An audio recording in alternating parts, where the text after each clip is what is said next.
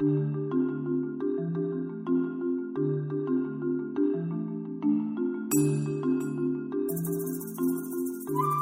and gentlemen, members of the Stanford faculty and student body, and honored guests visiting us from India. I am David Mulford, Distinguished Visiting Fellow at the Hoover Institution and former United States Ambassador to India, 2004 until 2009. It is my pleasure to welcome you here today to the Hoover Institution and to Stanford University to take part in what is the first of many such events to come here and in India, focused on strengthening the partnership between the United States and India. Under the direction of Hoover Director Secretary Condoleezza Rice, the Hoover Institution has launched a new program for the purpose of strengthening the bonds and ties between the United States and India. This includes our people-to-people ties, our business and economic ties, and our geopolitical and security ties.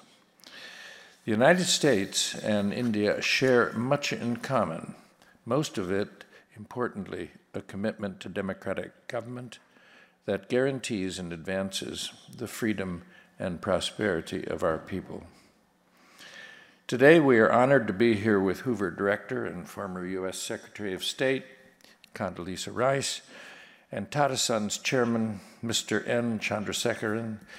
As many of you know, Tata Sons is one of the most important companies in India, the promoter and holding company of the Tata Group, an industrial conglomerate which is a dominant force in steel, automobiles, technology services, electronics, energy, and most recently, the airline Air India, among many other businesses.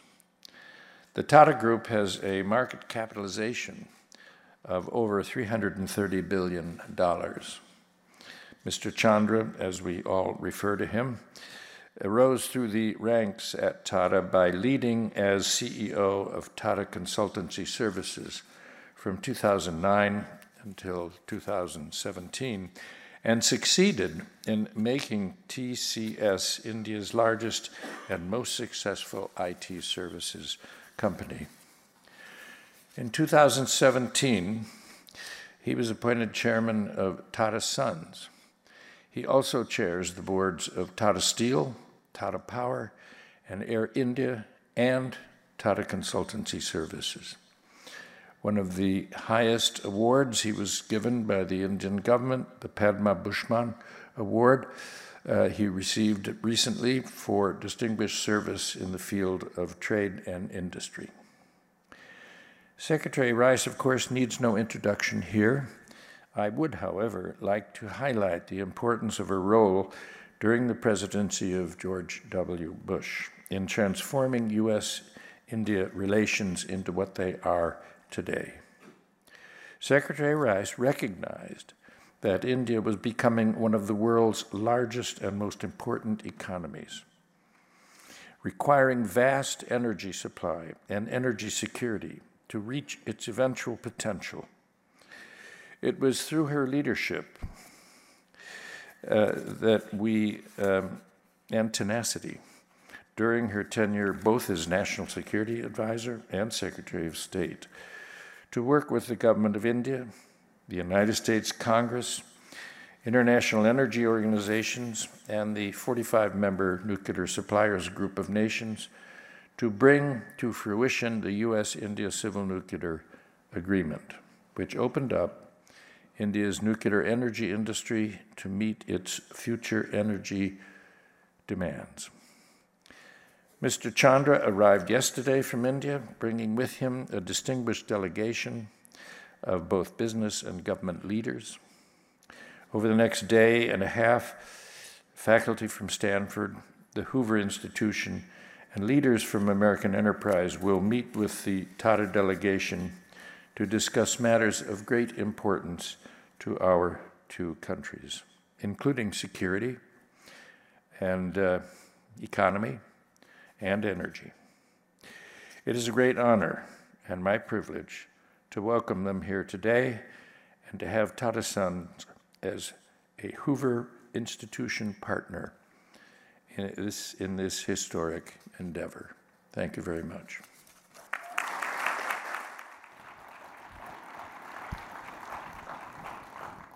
I also wish to just take a moment to hold up a most remarkable book written by Chandra, and it is a really brilliantly informative book. And there will be some out and around for you. We hope there's enough, but it is something that is very important to read if you want to understand what's happening in India and why. Thank you very much.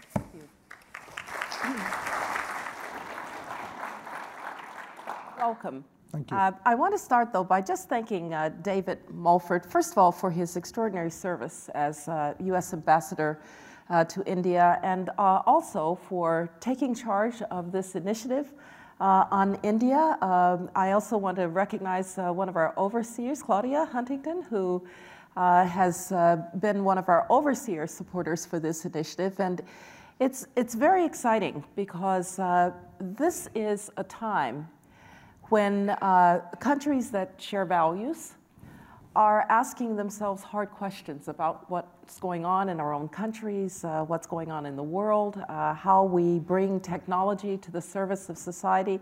And there's no one better able to talk about those issues than you, and so we're going to turn to those issues, and then after we've had a chance to talk, you get a chance to ask questions. So get your questions ready. I'm a professor. I'll call on someone if nobody raises their hand, so please get your questions ready. But before I talk about those extremely important issues, you are a marathoner, is that right? Yeah. So can you tell us a little bit about being a marathoner and the mentality that it takes to run 26 plus miles? And then maybe we'll talk a little bit about how your experience as a marathoner has prepared you for some of the things that you've faced in life. But I've always been fascinated by people that can train in that way. So do you want to share a few secrets with us? Thank you, Secretary. Let me also first say thank David because this whole initiative was conceptualized by David and Ratan Tata. They worked together in putting this together, but COVID kind of delayed it, so we were doing it virtually for the last couple of years. So I want to thank David for thinking through this and getting this off the ground. I think I took up marathon running not because I was a natural runner. I picked up running only at the age of 44 because my family had a big diabetic history. So I had to do something different. So I picked up diabetic, and firstly it helped me reverse diabetes. So I'm normal without medicine. So which is a great place to start.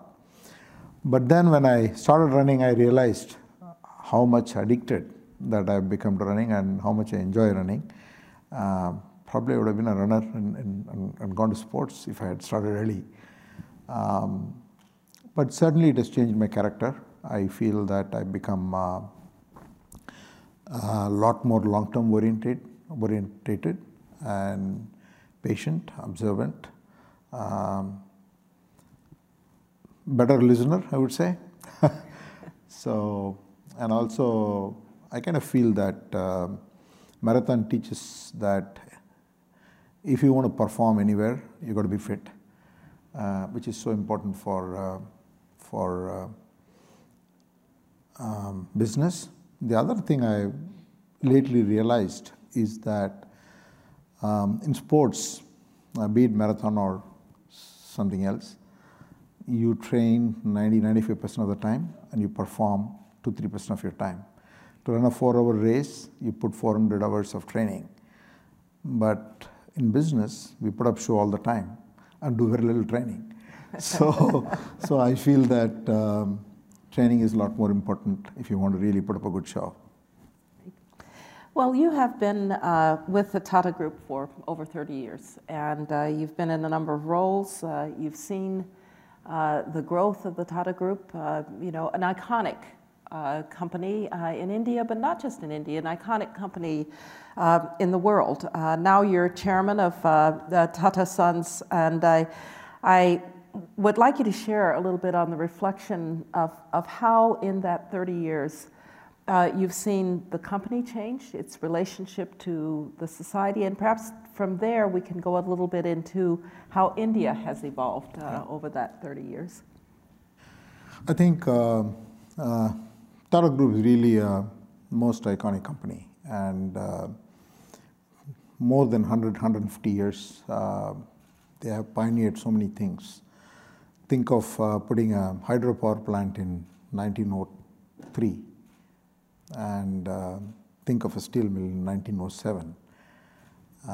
Coming to Pittsburgh to find an architect who can build a steel mill in India. So there's so many things to talk about. But the most important thing is the societal impact was deeply ingrained in the ethos of the group, because our founder said, what comes from people should go multiple times over to people. So it got ingrained in the group. For people here, I think just to give you the breadth of the group is in a plethora of industries: steel, motors, automobile, energy, financial services, technology, retail, consumer products and consumer goods. Then we are into telecom, we are into manufacturing of different types of things, and we are into airlines, we are into hotels. Now we are getting into semiconductors, we're getting into batteries, we're getting into... So it's a very, very vast group. I started my career in 1986 as a graduate engineer in TCS, which was at that time about $4 or $5 million, 27 crores in Indian rupees. So I've seen that company grow from that to revenues of 25 billion today and a market cap of 200 billion. So I think it's the most valuable experience I could have got, because it just gave us the opportunity to work with not only different industries, but also work with the industry leaders in every segment. Probably work for the top 5 companies in every segment in the United States. I used to work a lot for Jeff, for example. So that gave me a perspective. And so when I got the job at Tata Sons, in a way it helped me because I had the basic value chain, the structure, and the key drivers of almost every industry that the group operates in. But still the group is pretty complex. It has got a history, but it's got an incredible heritage and a sense of trust and everybody wanting you to win, 1 billion people rooting for you. That's the greatest thing that you can have. But the other hand, because of history, a lot of complexity. And we need to make very, very important transitions at this point. So the timing is just so special. We are making transition to digital because every company in every industry is going to be an AI company and a data company. And we are making a huge transition in sustainability. We are getting into electric mobility, we are getting into renewable energy, solar rooftops, carbon capture, green steel. The entire business model has to be rewired with sustainability. And then above all, the unique once in a lifetime opportunity for India, I feel, and also for people like us, is this whole supply chain rebalancing So where supply chains have to be built for resiliency as opposed to only efficiency. And there is an alternative to China that's required. And whether it is in materials, whether it is in semiconductors, it's in batteries or what have you, everywhere there is going to be an alternative, and I call this an India plus opportunity. We can talk about that, but I feel all of this transition is happening.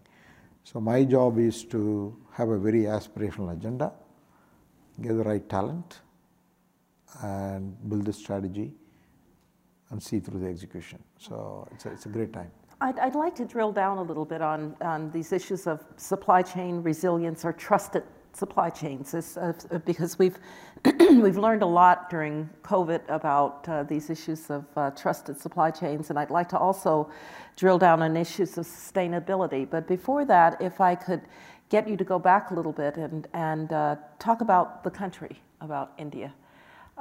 India, to so many people, if you say India, you get so many different images in India.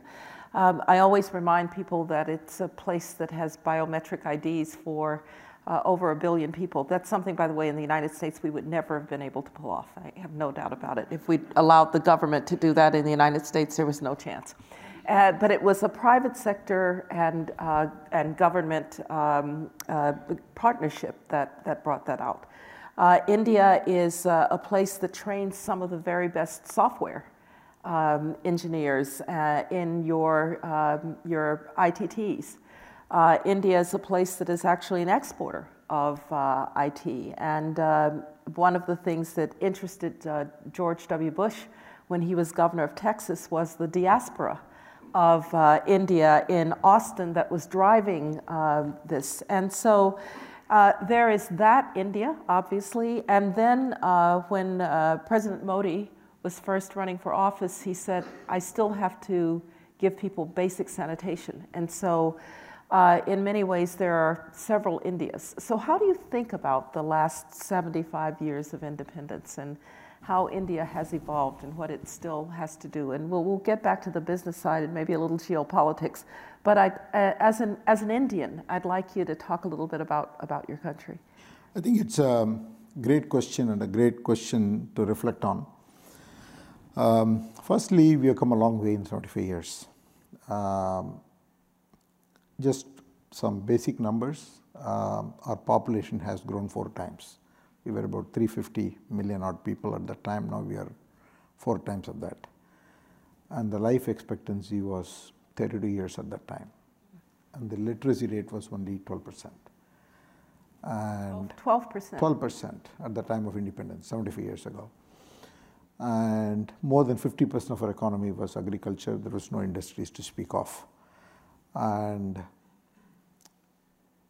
so on and so forth. You can add lots of statistics. But all of that has changed. Today, we represent 7% of the world economy, our GDP. Then we have transformed our whole economy towards an industrial economy. Less than 20% of our economy is agriculture. And nobody would have predicted that we would be such a powerhouse in IT and technology. Because I have seen this develop, and TCS was the first company to be set up, and now we employ as an industry a very, very large number of people in direct jobs and indirect jobs in the country. And also I think it has given India some serious brand power. We produce probably the largest technology talent anywhere in the world. Especially this is further strengthened by the fact that all of them speak English. Okay, so there are many things that have changed, but still we have problems because we still lack basic sanitation. We still have a very low women employment, for example, and we lack basic healthcare services. We need to address child mortality issues. There are so many issues still to be addressed.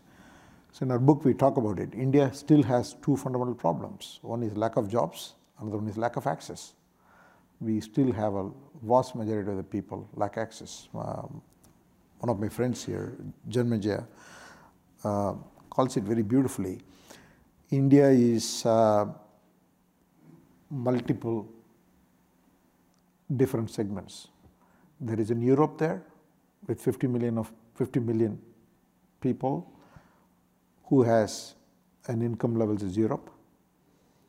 And then there is another 200, 300 million people, or maybe it's less than that, who have income levels of Indonesia. And then we have several hundred million people who have income levels of sub-Saharan Africa. So you need to understand where you operate. So our biggest job is to solve this inequality. We need to raise hundreds of millions of people above poverty. Having said that, in the last 10 years, we have lifted more than 250 million people out of poverty. In the last 20 years, 700 million people have got electricity. Huge progress, but huge gaps. Yes. We have an enormous opportunity because all our problems can only be solved with technology. That's another plug for my book. Yes, right. Yes, exactly. That's why you need to go out and get the book, because it's very. So in many ways, so much is expected of India. Yeah. When I was both National Security Advisor and Secretary of State, we talked often about the importance of India as a rising force in international politics. And a lot is expected of India in the Indo-Pacific, in the international system as a whole.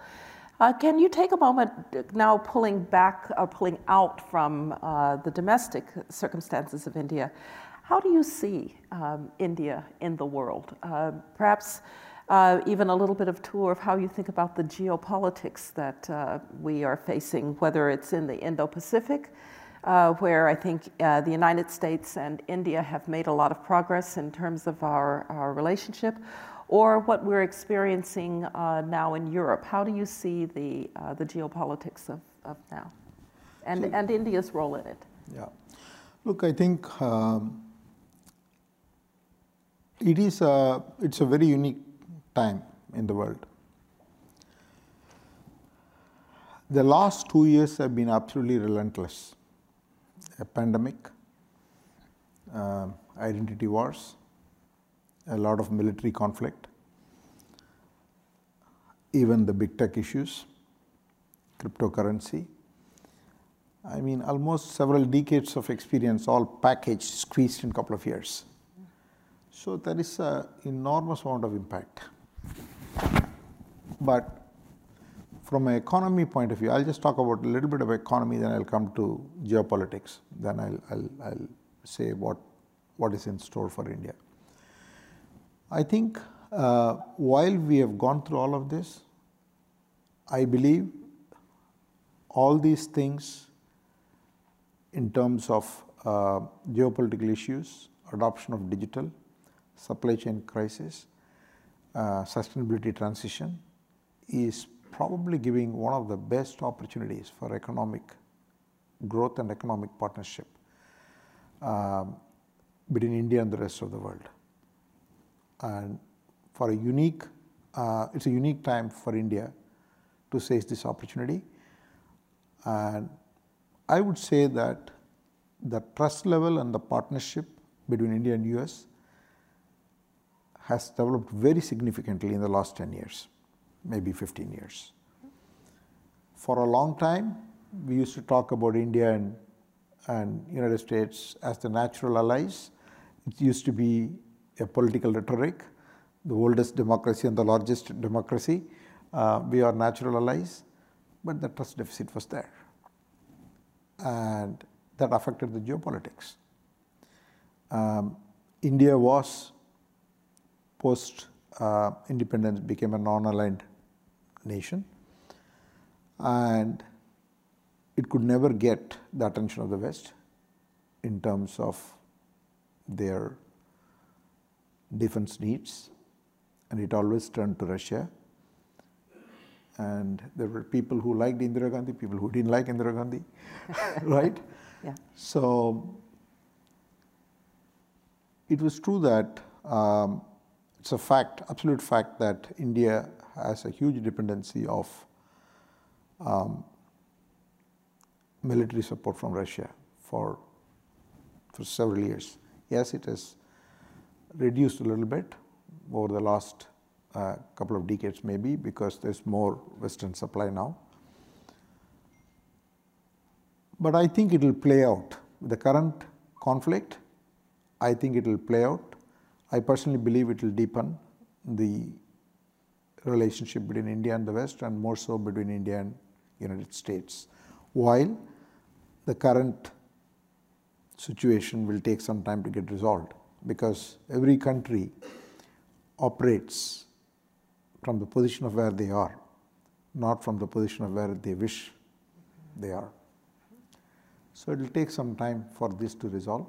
But I think if we can go past that, the opportunity is just enormous.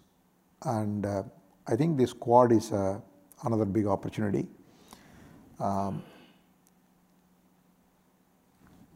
If we can build trusted telecom networks, trusted software which goes into these networks,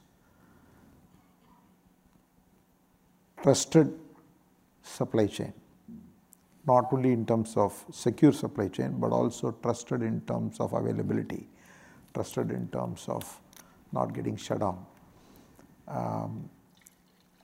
I think it's, I would say two things. I would say on the one side, I would say it is such a big opportunity for India, and players like us, especially the Tata Group, being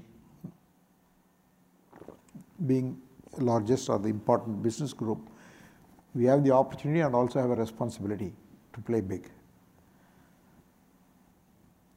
On the other side, with all humility, I would say India can't be ignored. If you want scale, if you want to do things at big scale, you need to bring all those talent to work and all that workforce that's available. I think we can build something special, and that's going to happen, I feel. And I think this is a very, very unique time. Yeah, it is. I would agree that it's a unique time, and I happen to agree with you that I think that all of the crises that we are going through, and we have gone through an awful lot in a very short period of time. In fact, if you... The good thing is one comes after another, so we forget the first one, we catch on. In fact, if you think about it, it hasn't been that long since the financial crisis, and before that, so we've had a series of crises. And so I do think that the likelihood that countries that share both values and interests will move closer together, even if there are some winds in the road, that's likely to be the case. But what do we need to do to make it happen? You know, very often my students will say, will India emerge as a center for a trusted supply chain, for trusted telecom, for trusted software? And I say to them that that's an analytical question, but the policy question is, what does India need to do to make sure that it emerges or takes advantage of this moment? And how do you see that question? See, I think not exactly the same situation, but we have been here before. It's many times people have said that it's India's opportunity, okay, but it has not happened. Right. So it's natural to ask, why now, why this time? Why should we think it should happen? I think I'll say it in 3 or 4 segments. First, to me, the economic growth potential of India is totally intact. First, rising consumer class, very, very aspirational young India. Because of the adoption of digital technologies, both in the private sector and the public sector, a huge transparency and more formalization of the economy. Because we have a huge informal economy, huge number of informal jobs, almost 75% of the jobs are informal. All of that is going to change because everything is getting platformatized, whether it is our identifier like Aadhaar, our payment systems, and what have you. And more platforms are on the anvil. Public services delivery is going to be, and we are going to launch a e-passport. TCS is working with the government to launch a e-passport later this year. So many such things are intact. That's the first. The second one,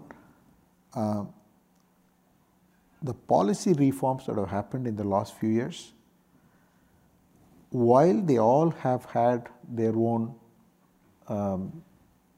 issues, a little bit problems here, a little bit problems there, and not has been smooth, but they are very far-reaching. That's the GST. It's much simpler now than when it was launched, and it will get simpler as we go. Bankruptcy code. At Tata Group, we have picked up some fantastic companies which were just lying around. All that investment was going waste, and we have turned them around, and we built huge capacity. Divestment. Air India was going nowhere. We could pick up Air India. The inflation targeting framework, labor laws. Recently, the whole PLI, the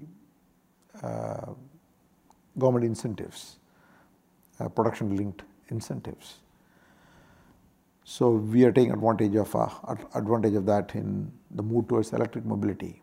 Some people are getting into batteries, and especially focused on advanced manufacturing.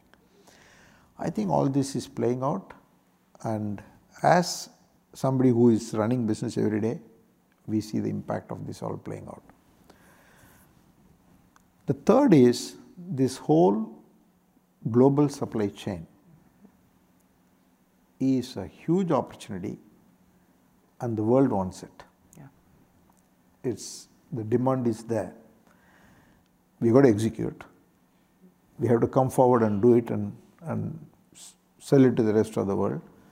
But companies around the world want it. Governments around the world want it. So all these three are real drivers. What do we need to do? We need to execute.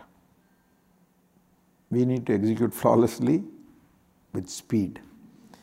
And our SMEs, small and medium enterprises, still suffer because it's very hard to start. It's very easy to start an IT startup because it happens in Bangalore or Bombay or Delhi. The entire ecosystem is there, funding is there, all the compliance mechanisms, the right platform is there are enough people helping you. No such ecosystem is there for you want to be in textiles, you want to be in something else. It's very hard for that guy to get the funding, get to the regulatory compliance, permissions, approvals. We need to address that. I think the SME ecosystem is very, very critical. Second thing I would say, the kind of skills that are required, we need to develop those skills in very, very large scales, because advanced manufacturing is not the same as manufacturing. You need AI skills, digital skills. There are other skills that are required. People have to have awareness about sustainability. So all the things that are required, we need to impart those skills in real large scale. I'm talking 100 million people. I'm not talking 50 million people or even 5 million people. I'm talking really 100 million people. And that is an opportunity. It can be done, because otherwise people think that everybody has to go for a tertiary education. I think we can divert large number of people after their secondary education into skill development, and we'll create jobs, because we have to create 100 million jobs this decade. We've got 1 million people coming into the workforce every month wanting jobs. 1 million, yeah. So that's a real demographic advantage, by the way. Yeah, a lot that's of countries would give anything for that demographic, yes. You've got to see it as a positive. Yeah. So I think, to me, there is real aspiration there, and there is policy framework there. Yes, more things will be required. Then the third one is it's really a demand globally. but we need to address skills, we need to address SMEs, we need to address execution. Approvals have to happen. Execution across the government and the private sector. There are many in the United States who think we could do a better job also of the transition from secondary education into the workplace rather than just always focusing on tertiary education. I think all developed and developing societies are looking at this. But I have to ask you, you have excellent demographics. Women work only about 25% in paid work.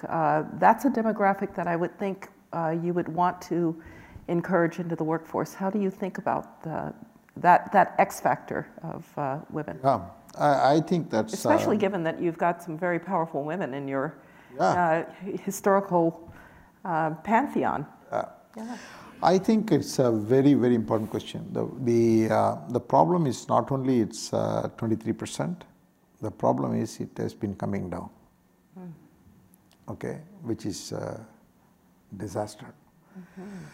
So I think fundamentally there are a few reasons why this happens. First of all, women in India pretty much carry the entire burden of the family.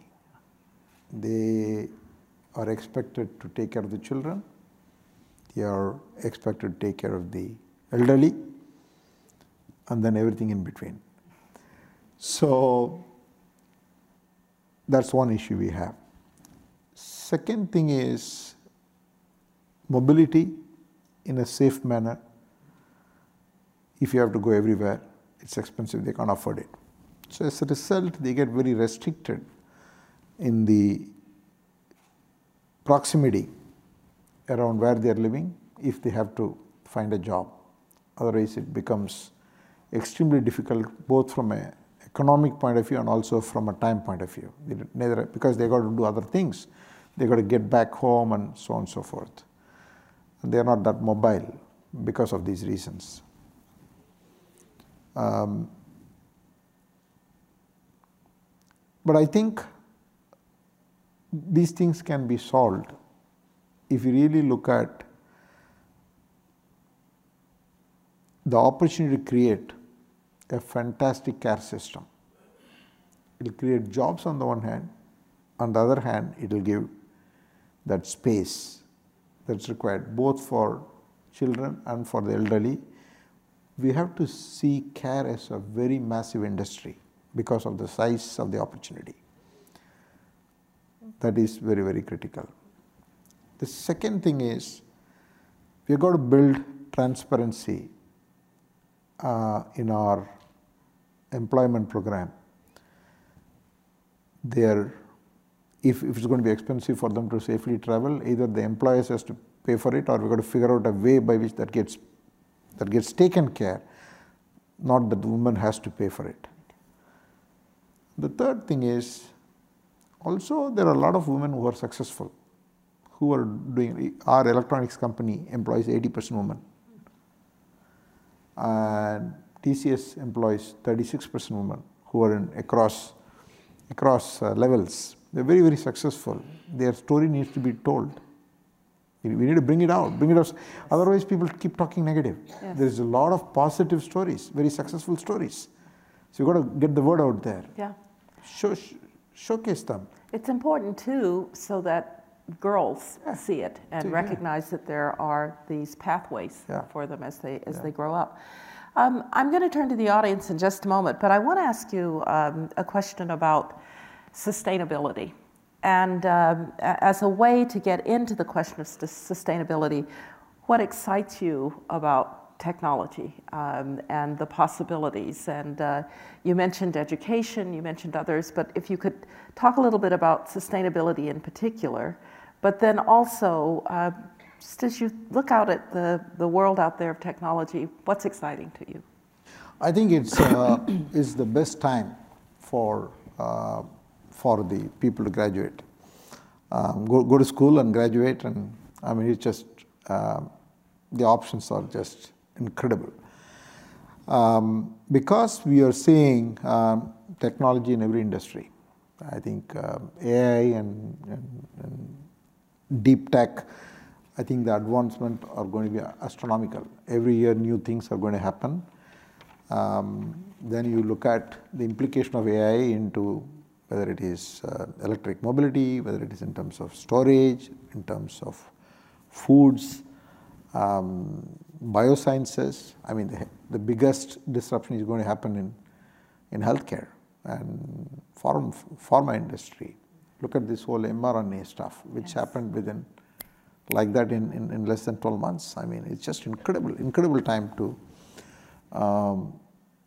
getting into the world of employment. So I feel there are a lot of things to be excited about, and sustainability is going to force innovation, because I feel it's two trains coming in the opposite direction. I think we all have to move fast. We are going towards sustainability, but the deadline, whatever we think is the deadline now, will keep coming forward, because the societal pressure, the Gen Z pressure is going to be just enormous. People are not going to accept.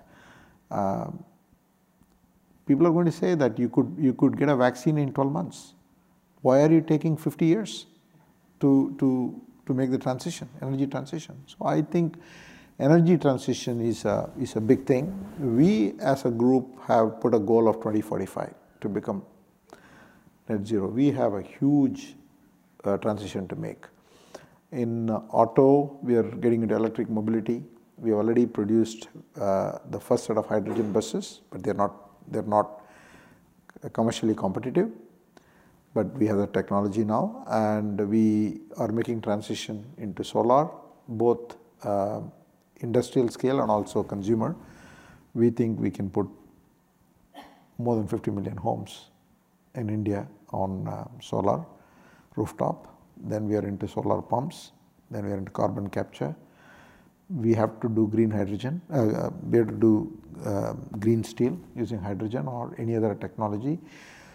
So our goals are, one is based on the fact that we have to make this transition, and we believe sustainability transition is the biggest economic opportunity. In addition to, it's a must do. And we want to be honest and transparent in our planning, clearly knowing that there are things we don't know, there are things we know. And we have a firm belief that all the entrepreneurs and faculty and researchers and people working in places like Stanford and MIT and other places and IITs and startups are going to come up with so many new technologies that if we think something is going to take 10 years, if we can be open and work with them, it will definitely happen faster. Well, that's a challenge to the IITs and to Stanford, Yeah. both. Let's get questions. If you would go to the microphone, please, so that we can hear your question. Chase is bringing it down. There you go. And if you would just identify yourself. Hi, my name is Harshit Kohli. I'm from India, and I'm extremely honored to have the chance to see you. Tata is my favorite company. I've grown up. I was interestingly born the year India liberalized and globalized. And so, I mean, just the way the company has evolved is something that is a part of our day-to-day lives. I worked in agriculture in India, where I was basically enabling farmers to grow high-value fruits and vegetables in greenhouses. And you spoke about technology and how that's needed for growth. And I believe that even today, education and this knowledge gap is the biggest impediment. And India needs to accumulate productive knowledge, which is not limited to engineering, but a much wider interdisciplinary education that we do not have right now. I mean, to put it in simple words, India needs several Stanford universities. I want to hear your thoughts on the public and private approaches to that kind of education and what we need to get there. Thank you. I think you are spot on in terms of on the need for such scale and the type of interdisciplinary research. I'm always fascinated how they do it here.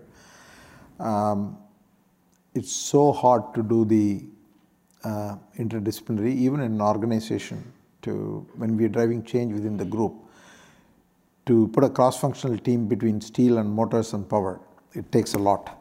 Okay, it's not because people are running in a direction. Okay, you got to tell them every time you got to look like this and then keep running. It's doing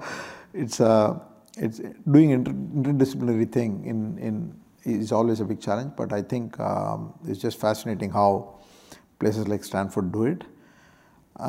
We need that. The first step is that now the government has given deadline for all institutions to become multidisciplinary. Every IIT is getting into not being a tech institute alone. They have to get into liberal arts, they get into medicine, they get into law, they get into... So all the big schools, prestigious schools are all becoming multidisciplinary, but as you know, it's a long game. It's not going to happen. To build an institution like this takes several decades, if not centuries. So. Thank you. Yes. Hi, I'm Salman and I'm from Pakistan. First of all, I'd like to say that I'm extremely honored to be in your presence. Always been inspired by the Tata Group's impact. And I would like to say that India and Pakistan are so similar in terms of their culture and people. And I've been so inspired by the tremendous growth of India. So what is your advice for Pakistan?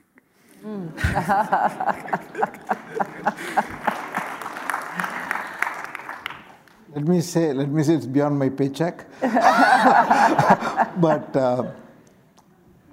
but I feel in a way it's sad that over several decades we are not working together. I made a trip to Pakistan when Vajpayee was the Prime Minister and General Musharraf was the President, with a view, with a set of people from the IT industry to see whether we can explore doing something in the tech in Pakistan. For a variety of reasons, it didn't go anywhere. But I think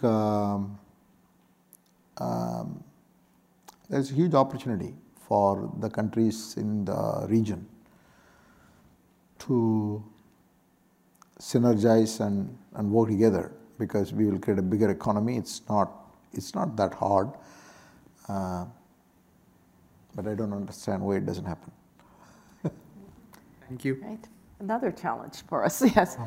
Yes. Charan Gurumurthy from INTA. Hi, Sri Chandra, quick question. So many of us did our undergraduate in India, came over to the US, did our graduate program, and made our career, multiple decades of our career in the United States. If we need to transition and participate in the resurgence of Indian economy and Indian business, could you tell us what is the best way for us to integrate ourselves with Indian business environment? What is the big differences? What is the big similarities between business environment in the US and India? And how can we integrate well with the business environment in India? Thank you. I think it is a huge opportunity. I think one of India's biggest strength with the US is the Indian diaspora here, and the number of people who are here in doing some incredible work, top talent. And I can tell you, every one of our initiatives when we are now launching, we are able to attract some of the top-notch people from India who are in very good positions, but the opportunity to create something in India in a big scale attracts them. We are getting a lot of interest, a lot of people reaching out, so which is a good thing. But I think the Indian companies need to reach out more here, both with the American companies for partnership and also for getting some of the talent back. Because what you need is leadership. There are a lot of engineers out there who can do most of the work, but still that vision and leadership. That's what the US companies have been super successful. And the other thing India needs to do is to figure out a way of promoting research. We are not investing in research. We should be creating big research institutions. And we got to make it worthwhile for researchers to do research. Otherwise, they start with research and then give up research because they don't make money, or it's not attractive, it's not going anywhere, it's not getting funded. So from a funding perspective, both corporate research companies like us have to invest a lot more in research, and also the universities. And we've got to figure out that we have to again learn from the US corporates and US schools. We've got to do that. Yeah. Maybe two-way street. We can fix our immigration problem too, and we can go I both agree. ways. Yes, right. I agree. Yes. Hi, good evening. We always end up talking whenever Yeah. either immigration problem or a data privacy problem. Yeah. So everything else gets left behind. Exactly. Yes. Yes. Take your time. Hi, I'm Dhaval Ansha. I'm a Stanford alumni, computer science, and currently doing a machine learning AI startup. Thank you very much for this wonderful conversation and evening and sharing so much valuable information. In fact, my father had a company that used to work with Tata in Nelco, when that was Ratan Tata's first project. So the question I had was about the economy, right? So in US, as you know, interest rates had been going down last 20, 30 years, and there's been a relatively quite a booming period. Now the interest rates are going up, and there's a lot of inflation. So how are you reading that, and how are you adjusting in India? And maybe you want to share a little about the uniqueness of the Tata culture. Like Tata just stands out, right, in culture in India versus like Reliance or other companies. So it'll be great. Thank you. On the first question, I'm not an economist, but it's so unusual time that India's growth rate is predicted to be higher than all other nations, and our inflation is predicted to be lower than all the Western nations. And I asked Rupa, has it ever happened before? She came back and said it has happened once before, that was 1980. So when the US inflation was higher than Indian inflation and so on. So it's a very we got to watch this. So I don't know what else to say, but we got to keep from the Indian perspective, we got to realize this growth, and we got to keep the inflation down. So how we are going to do that is something to watch. I think the Tata culture question, it's so hard to explain. We don't know. I would just say that the longevity of that culture, which was ingrained in early 1900s, it has just stayed. For example, if there's a COVID, you don't have to put a corporate program to say that what can we do as a group. Before you organize your first meeting, already people are out there. Companies are already allocating money, and people are out there doing what they have to do. And how does it happen? I also wonder, but it is there. Our job, and my job, is to make sure that we preserve it and we don't lose it. We continue to deserve that, live to deserve that trust that has been created. We have several questions and not much time, so if you can make your question brief. Yes, ma'am. Yeah, hi. My name is Asha, Stanford alum also, and I'm a venture capitalist. Have been investing mostly in the Bay Area for the last 25 years and have been dabbling in some Indian startups now for the last about 5 to 6 years. And I find that there's an elephant in the room, Mr. Chandra, that the biggest challenge that I face when I invest in India is the bureaucracy. And I don't know how exactly one can sort of, India wants to grow. India wants to partner with the US. Modi government wants to partner with the US. Modi government is pro-US, but the bureaucracy is not. Bureaucracy is still steeped in very socialist culture, has deep ties with the Soviet Union, is still, ex-Soviet Union. Still, it gets threatened. Its power is threatened by our current flirtation with the US. And I was wondering if that's something you can address. I know it's a sensitive topic, but I think it's an elephant in the room. And if, like for example, we have 2,900 clauses right now, compliance clauses, which have imprisonment clauses. So the US companies are getting scared right now. I'm trying to get an Apple data center into UP. And people are saying, we don't want to set this. We'll rather go to Vietnam because there are imprisonment clauses. Thank you. Yes. Yes. Wow, that was one hell of a question. See, I wouldn't go as far as you went on that view. I would acknowledge that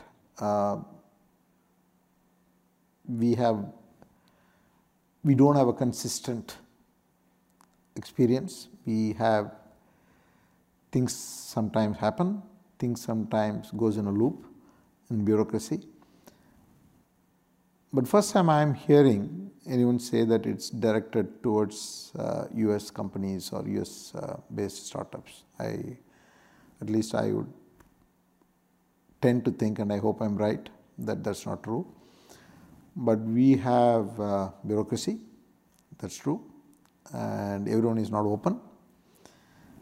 And it happens for multiple reasons, because they have done all their work in a particular way, and there is a huge change initiative required if you want to change the entire bureaucracy. Governments, I don't know whether they do any HR transformation. So the second is also sometimes they make a decision and then they get in trouble. So sometimes people don't want to make decision. So it could be that, but I think they listen better now and things can be solved. So I wouldn't go as far as, but I'll take this message. That's all I can do. Let me suggest I'll ask each of you to just state your questions. We'll try to wrap it Yeah, up with that. fine. So if you could do that, yes. Sure. Hi, I'm Shubh. My question is, how does Tata Group see itself in the future working towards giving access to individuals who lack basic supplies? And as they're positioning themselves in terms of working with like rural parts of India and people who don't have access to these supplies, what are the unique challenges that are arising? Thank you. Next question. I'll keep track here. Yeah. Right. I'm Diane. I've been involved with Tata. We had engineers in 1980 that I was managing from the Tata Group, so I understand their consulting. But I have a more cultural issue. You talked about in order to get more women in the workforce, you needed to have safe transportation for them that they could afford. But don't you really have to worry that all women should feel safe when they travel in India? Otherwise, you're just dealing with one class. So it's not giving them money. It's maybe doing more of a cultural change. Thank you. I'm not going to take extra questions here. There were two gentlemen lined up there at the time, and you two, and I'm sorry, I'm not able to take any further. Yes, right ahead. Hi, my name is Sudarshan, and I just had a more personal question. I'm curious what experiences, what mentors, what books were really valuable for you during your undergrad years that have served you well throughout your career, that have really set the foundation for you to be successful later in life. Excellent. Yes. Hi, my name is Siddhartha. Namaste. I had a quick question about ESG. And there's been sort of an explosion of ESG-based investing, and India's kind of seen that as well. So as far as you're concerned as the head of a corporation, how are ESG standards determined? Like how are they set? Who sets the ethics and values that, especially the S part of that ESG is based on? Great. If I could suggest that you close with the question about mentors, because that's a very interesting question for you, but perhaps addressing the issue of rural India, women and safety, and then ESG, and then we'll come back to what inspired you. I think the rural question, fundamentally the access has to be created by technology. It's fundamentally what we have written in the book, Digital Nation. It's got three components. One, in terms of what everyone calls as digital. So making available everything through digital means, supported by a huge digital infrastructure that's available throughout the country. The third portion is, how do you use AI to empower people who are very low skilled so that they get access, whether it is to perform a work or whether it's providing healthcare or whether it's providing education and so on. So it has to be technology. That's the way we are imagining. People have gotten used to using technology now, whether it's shopping, whether it's studying, whether it's what have you. So the biggest access solution is relies on technology. The second question is women and safety. Well, I mean, I agree with you. I was just answering very parochially to the question, what prevents women employment. I was trying to come up with the 2 or 3 things that we need to address, but I agree with you. It's safety is fundamental. It has to be there everywhere in a nation like us. And I mean, in all big cities throughout the world, I mean, when I came here, you know, when I went to LA, I'm in LA downtown, I was scared, right? I was scared in New York in the early days. So these things happen everywhere, but this needs to be addressed. Most importantly, safety for everyone, safety for women in the country is so fundamental. That's a cultural transformation, and whenever things happen, the best way to do it is to punish very severely. We can't take years to punish the guilty. So I think I entirely agree with you. I'm not in disagreement. ESG, what was the question? It was more. The question is, how do you see ESG evolving? As I said before, it's already answered that question. It's so fundamental. I think it's a big business opportunity. It's a must-do. It has to be in the DNA of every company, but it has to be done in such a way that ESG is integrated into the business model. You can't create a department of ESG. Then it will fail. So there is a sustainability officer and everyone else thinks that he's going to take care of it. That will be a recipe for disaster. I feel like brand has to be integrated into the company. HR has to be integrated like that. ESG has to be integrated into the business model of the company. And we've got to make the transition where we make money by new energy. And last, I think there's no single person, but I have learned from so many people, both at work and outside work. My biggest influence in my life, my mother. I still feel that, I mean, probably many people feel about their mother, but I feel that she was very special, and according to me, I have never seen anyone else who can be so calm and work all the time. She was the most hardworking person I have seen, and always calm at any point in time and handle any kind of pressure. So, but I've learned from a lot of people, and my bosses in TCS, my co-workers, fellow runners, sports people. I mean, so many people have impacted my life, and I'm grateful for that. Yes.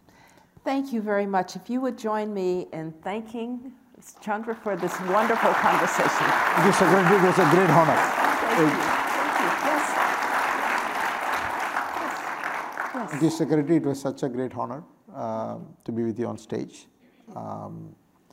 and have this opportunity to speak to people at Stanford and in the Bay Area community. It's a unique opportunity. I enjoyed it, and hopefully I gave some answers right. Thank you. You were wonderful. Thank you. Thank you very much.